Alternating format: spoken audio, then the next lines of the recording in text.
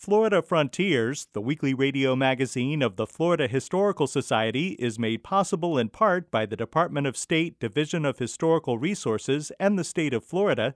It's also made possible by the Jesse Ball DuPont Fund and by the historic Rossiter House Museum and Gardens in Eau Gallie, celebrating pioneer history, the natural environment, and women's history.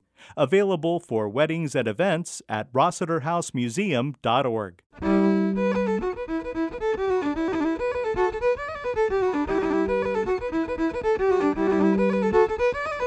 This is Florida Frontiers, the weekly radio magazine of the Florida Historical Society, on the web at myfloridahistory.org.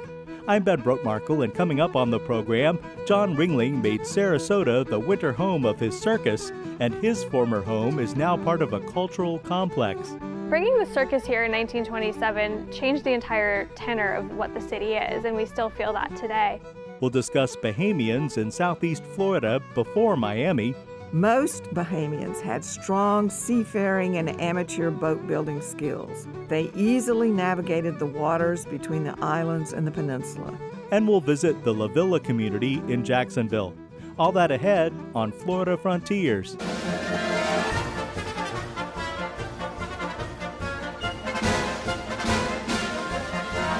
Today, the John and Mabel Ringling Museum of Art complex in Sarasota includes a 21-gallery museum that surrounds a sculpture garden, the Ringlings' unique mansion called Katazan, the Oslo Theater, and the Circus Museum.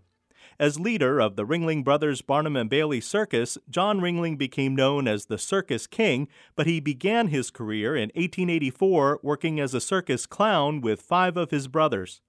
Laura Stiefel Moore is head of educational programs at the Ringling Museum. I think really early on in the show, the brothers all had to do, it was sort of all hands on deck, and they were really putting the show together themselves. It was a scrappy little show. Their animal offerings were, a dog and nothing much more exotic than that. But what we see happening is they really start to develop a strong sense of how to manage and administer the circus rather than just be the performers themselves.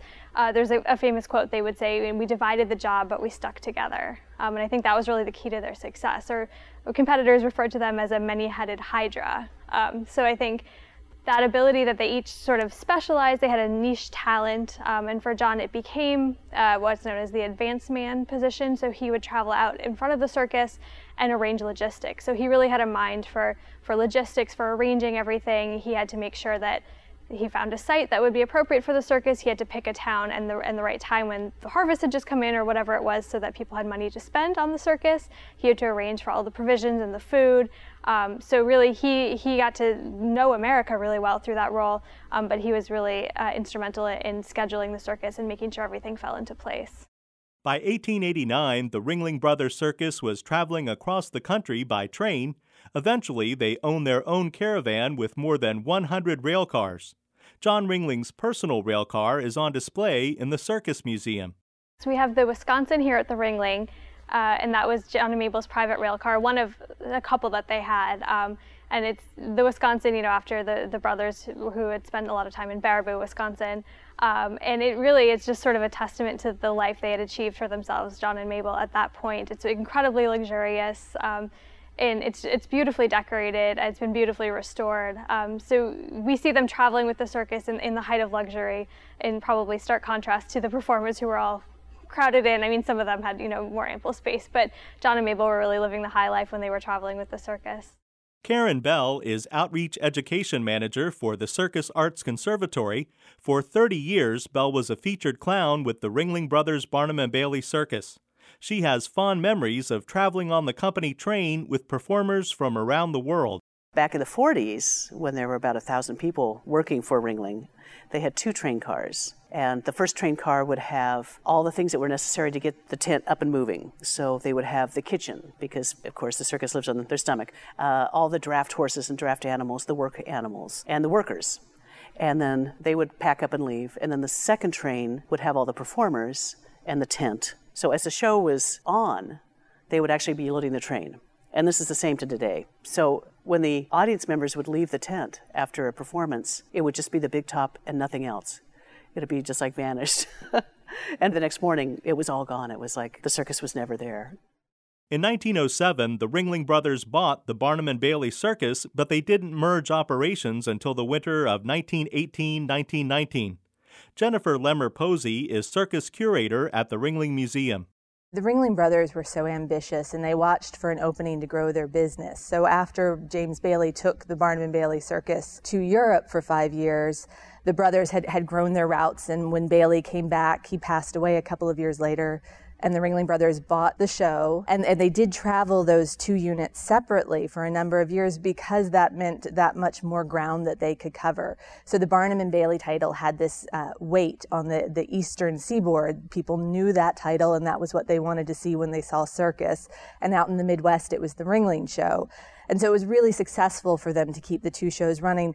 But as the century progressed, you get to the beginnings of World War I, and you also see the death of some of the older Ringling Brothers.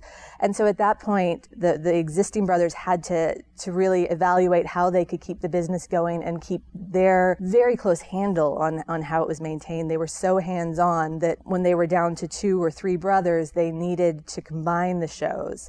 And so they did that for the 1919 season. You see the first combination of this mega circus that opens in Madison Square Gardens. The circus made John Ringling an incredibly wealthy man, but he also had other business interests. Laura Stiefel Moore. And then it's the land boom in Florida of the 1920s where he really realizes that Sarasota is this sort of gem to be developed. And he decides he's going to fashion himself a capitalist, and that was a term that he liked to use to refer to himself rather than a circus impresario as the years go by. At that point, he really gets into real estate and develops Sarasota. He developed the Keys, what is today Longboat Key, St. Armand's, Bird Key, and really tried to develop the entire town. John and Mabel Ringling were what might be called soulmates today. They married in 1905 and became interested in Sarasota by 1911. In 1926, they completed construction of their ornate mansion called Cottazon, or House of John. It was modeled after Venetian palaces.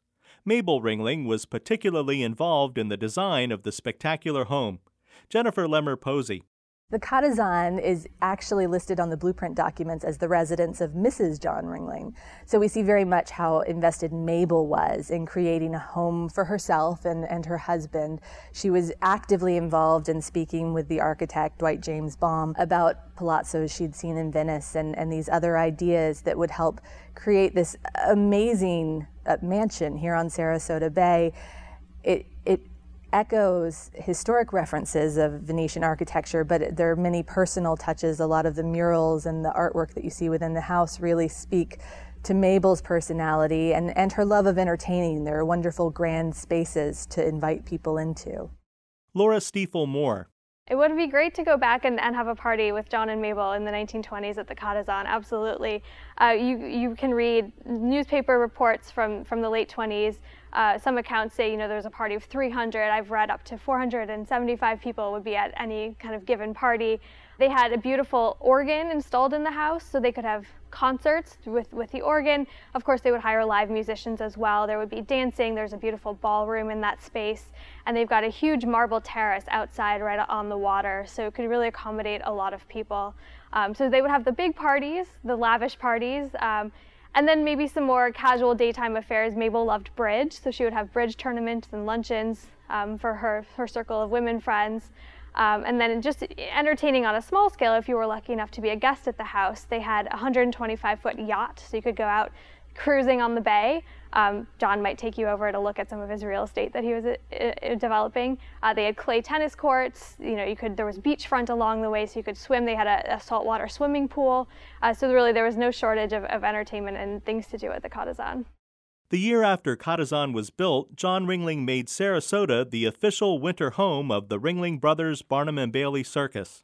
Bringing the circus here in 1927 changed the entire tenor of what the city is, and we still feel that today. Because not only did it turn Sarasota into even more of a tourist destination than it had already been, but we have circus families now who would come down for winter quarters but then put roots down here. So there's no shortage of circus performers still today from these families who had worked in the Ringling Brothers Barnum and Bailey Circus. And so that legacy of circus is very much alive. But I think, too, you still can drive down some roads and see all of these motels that had to spring up because all of a sudden we'd have thousands and thousands and thousands of people coming over the winter to come to winter quarters of the circus and experience this major tourist destination. So I think from that very early period, Sarasota is already sort of navigating how do we accommodate these tourists, what does it mean to be a tourist-friendly town. So in both of those senses, I think it really impacted the city as it is today. The Ringlings' wealth allowed them to indulge their love of travel and collecting art. Laura Stiefel-Moore. John had dabbled in art collecting from basically the turn of the century, about 1910, 1915. He starts making art purchases, but without any real direction or purpose. And it's not till 1925 that he decides he's going to build an art museum right here on the property where the museum still is today and where they were living. So he sets his mind to this massive undertaking, and within 6 years he had acquired basically the bulk of the collection that we have today. Right away he engages an architect to build to work on designs, and he's able to, through his travels, he's going to Europe very frequently to look for new circus acts, but while he's there, he's also able to purchase a lot of artwork and ship it back to America. He and Mabel also frequented auctions, especially in New York, but in the Northeast. A lot of the Gilded Age mansions that had been prominent several decades earlier were being torn down to make way for commercial buildings and skyscrapers, and all of the contents of those buildings were being sold at auction. So he gets a lot of fine art that way as well, but also furnishings for the Katazan, beautiful furniture, tapestries, and things like that. When John Ringling died in 1936, he left his museum and all of its contents to the state of Florida. In 2017, the Ringling Brothers Barnum and Bailey Circus ceased operation, but Ringling's legacy lives on in a variety of ways. After 3 decades as a professional clown, Karen Bell is now Outreach Education Manager for the Circus Arts Conservatory. The Circus Arts Conservatory is pretty much an umbrella of different programs. We have our Circus Sarasota performances in the winter. We have our Sailor Circus Academy, which is our after-school youth program. We have our humor therapy program, which works with seniors in skilled nursing facilities, and our education program, where we teach youth about physics through the eyes of the circus. The John and Mabel Ringling Museum of Art complex in Sarasota includes a 21-gallery museum, the Katazan Mansion, the Oslo Theater, and the Circus Museum. This is Florida Frontiers, the weekly radio magazine of the Florida Historical Society. I'm Ben Brotmarkle.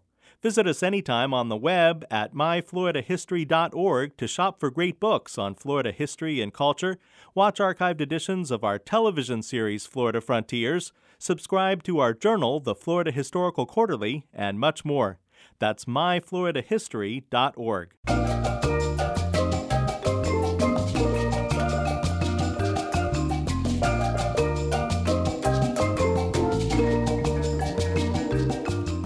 Joining us now is Connie Lester, Associate Professor of History at the University of Central Florida, Director of the Riches Digital Archiving Project, and Editor of the Florida Historical Quarterly. Connie, Miami is recognized as an international city that dominates all else in Southeast Florida. Was there interaction between Southeast Florida and the surrounding islands before Miami? Devin Lee, who at the time of the publication of his article was a PhD student at the University of California, Davis, wondered the same thing. Looking at the historiography of Miami, he noticed that Miami's urban history rested on what he termed the triumphalist narrative of overcoming nature to create a multicultural environment. Because of this focus, he noted, relationships connecting Florida and nearby islands have been marginalized, and the exceptional reputation of Florida as the only East Coast American state that was a Spanish-language colony in the early modern era is used as a reason for American scholars to overlook its inclusion in the national narrative. When Bahamians are included in the history of South Florida, it is generally as a story of homesteading, ignoring or obscuring the southward-looking history of the region until forced to account for the Cuban and Haitian migrations in the late 20th century. Lee proposed to fill that historical gap. Connie, this sounds as if his scholarship could be an important contribution to our understanding of regional cultural exchanges. I think so. In his article Between Swamp and Sea, Lee begins with the quote from Helen Muir, who in her 1953 book, Miami, USA, wrote that, quote, "Until 1896, Florida might as well have been an island joined to the Bahamas by sailboat and custom, separated from the rest of the state by miles and miles of swamps and rivers. The land was a mere backdrop for the action that took place on the water," end quote. This quote provided the inspiration to look to the sea for his research. And like Muir, Lee understands that pre-capitalist South Florida was far more connected to the Bahamas than later history would be. Indeed, the interactions between the islands and the Lower Peninsula satisfied a number of pre-capitalist needs that supplemented Bahamian incomes without requiring large capital investments. What he describes as a hybrid practice of communal and private property activities were enmeshed in markets but sought a modest competence rather than the perpetual accumulation of capital. Bahamians, then, interacted with the environment of the peninsula in a way that would be familiar to economies elsewhere in which individual production and economic competence was dependent on access to the commons. In other economies, that might mean access to common pasturage for sheep or cattle, rights to wood from commonly held forests, or fish from streams that flowed in their area. How did the Bahamians access these commons, and what did they harvest? Bahamians traveled between the islands and the peninsula to engage in the collection of turtles and eggs, sources of protein, and salt and sponges, and to harvest timber and salvage shipwrecks. These activities positioned them in an intermediate stage between the subsistence activities of indigenous people of earlier periods and the later capitalist-driven Americans who descended on South Florida on Flagler's trains. The colonial history of the Bahamas was one of successive claims by Europeans. The Spanish, whose flag Columbus planted in 1492, English settlers from Bermuda in 1648, and in 1670 the Bahamas were granted to the Lords Proprietary Government of the Carolinas. Following the American Revolutions, the islands became a haven for Loyalist families and their slaves. Rosalind Howard notes that the Bahamas as a haven continued after the American acquisition of Florida from the Spanish. Blacks living in the maroon community of Angola fled to the Bahamas to avoid being re-enslaved under American law. The history of the islands had created a large Creole community of sailors and small merchants who operated family businesses in remote locations using modes of inshore vessels. Most Bahamians had strong seafaring and amateur boat-building skills. They easily navigated the waters between the islands and the peninsula.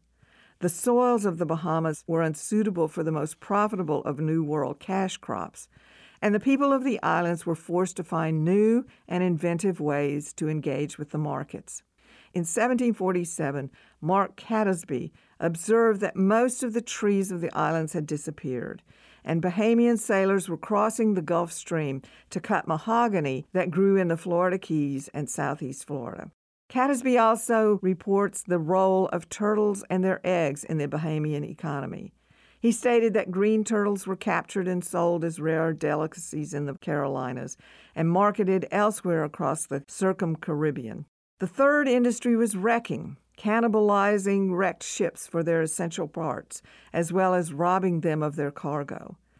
The rapid northward currents of the Gulf Stream that flowed between the peninsula and Florida were ideal for travel between the Caribbean and Europe.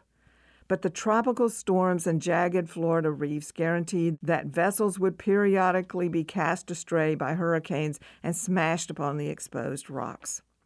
Lee concludes his article with a series of questions that speculate on the uses of the land and its resources by these early modern visitors to the peninsula, in comparison to boosters and speculators of the late 19th and 20th century. Would the environment have been better served as an area of periodic resource extraction than as a region of permanent urban development, he asks? Would common land still exist? And perhaps more importantly, would our growing knowledge of the environment be enough to make them sustainable? Discussions about the social implications of land enclosure lend themselves to the seemingly eternal issue of whether pre-industrial groups possess mentalities that prevented them from overexploiting their natural environment, even at their own expense. Lee has no firm answer, but he observes that not all people looked beyond the tangled canopy of the mangroves and dreamed of dredging the swamps. Not all people stepped upon the Atlantic coastal ridge and fantasized about driving the final spike on a railroad. Some visitors were content to take what they needed, and perhaps a little more, while watching the forested coast of the peninsula from the cool shade of a copperwood tree, or enjoying the calm waters of the bay. And much of the Caribbean islands are still well preserved and beautiful. Thanks, Connie. You're welcome.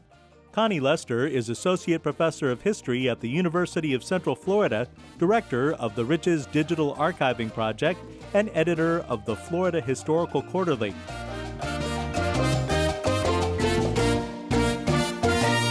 This is Florida Frontiers. La Villa is an historic African-American community in Jacksonville. Holly Baker has more. The Florida Trust for Historic Preservation's annual 11 to Save list brings attention to the most threatened historic properties and resources across Florida. The historic African-American community in Jacksonville called La Villa has been included on their annual 11 to Save list.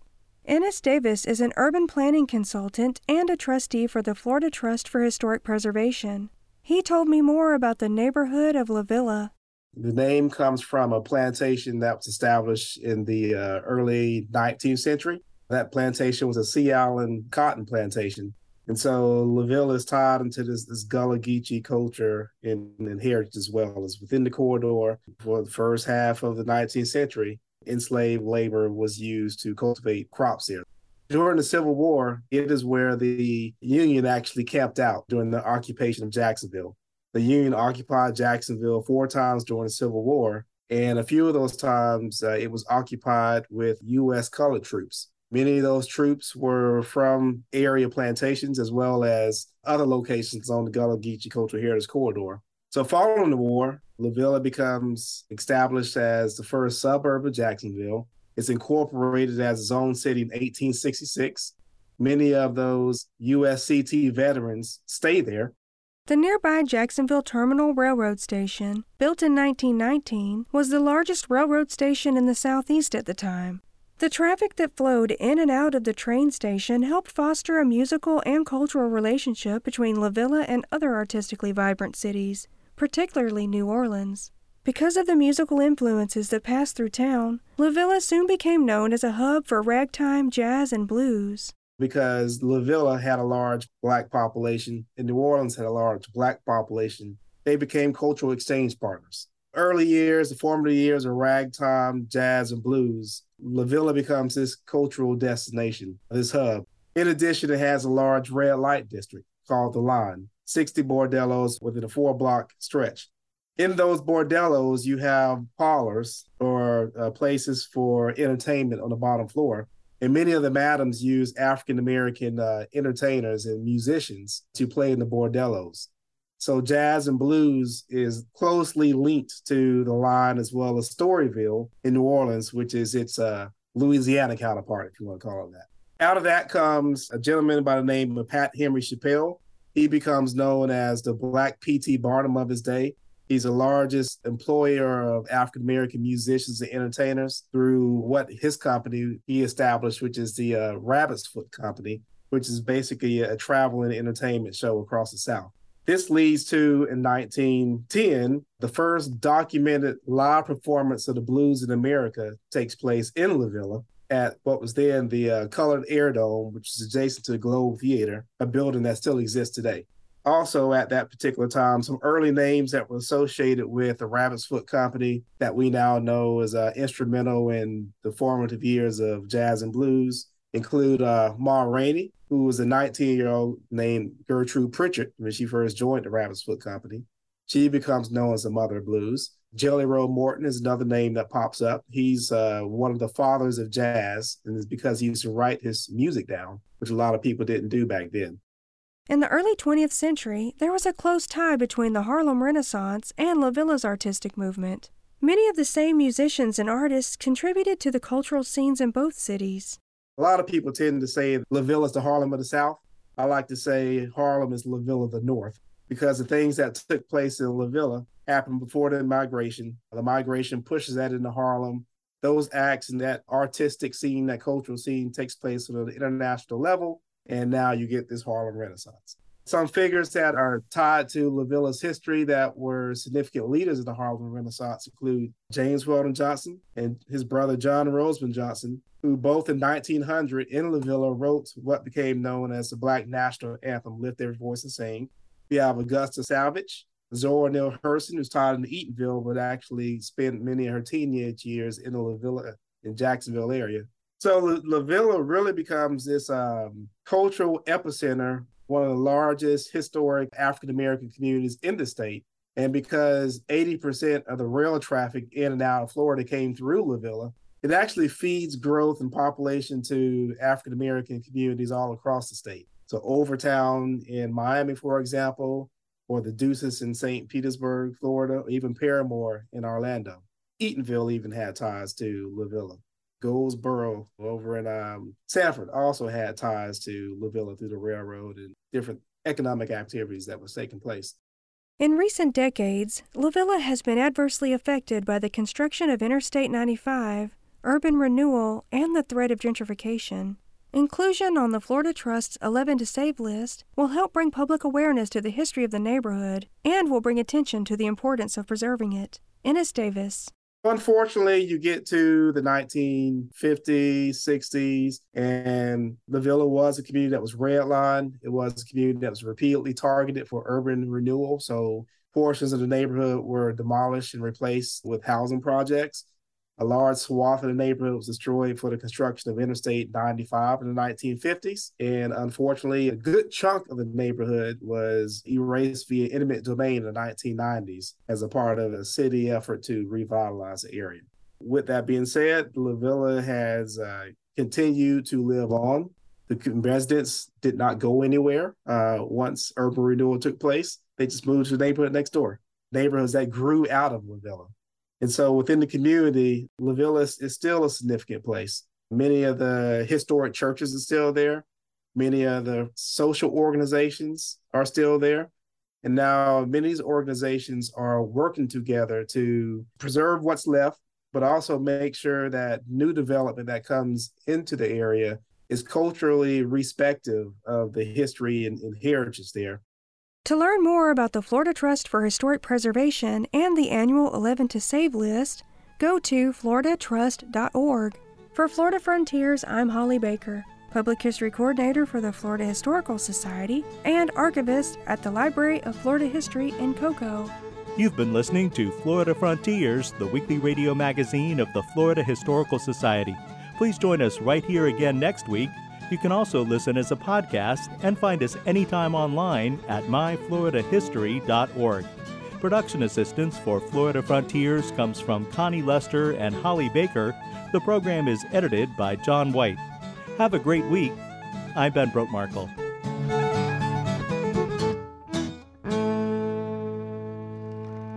Florida Frontiers, the weekly radio magazine of the Florida Historical Society, is made possible in part by the Department of State Division of Historical Resources and the state of Florida. It's also made possible by the Jesse Ball DuPont Fund and by the historic Rossiter House Museum and Gardens in Eau Gallie, celebrating pioneer history, the natural environment, and women's history. Available for weddings and events at rossiterhousemuseum.org.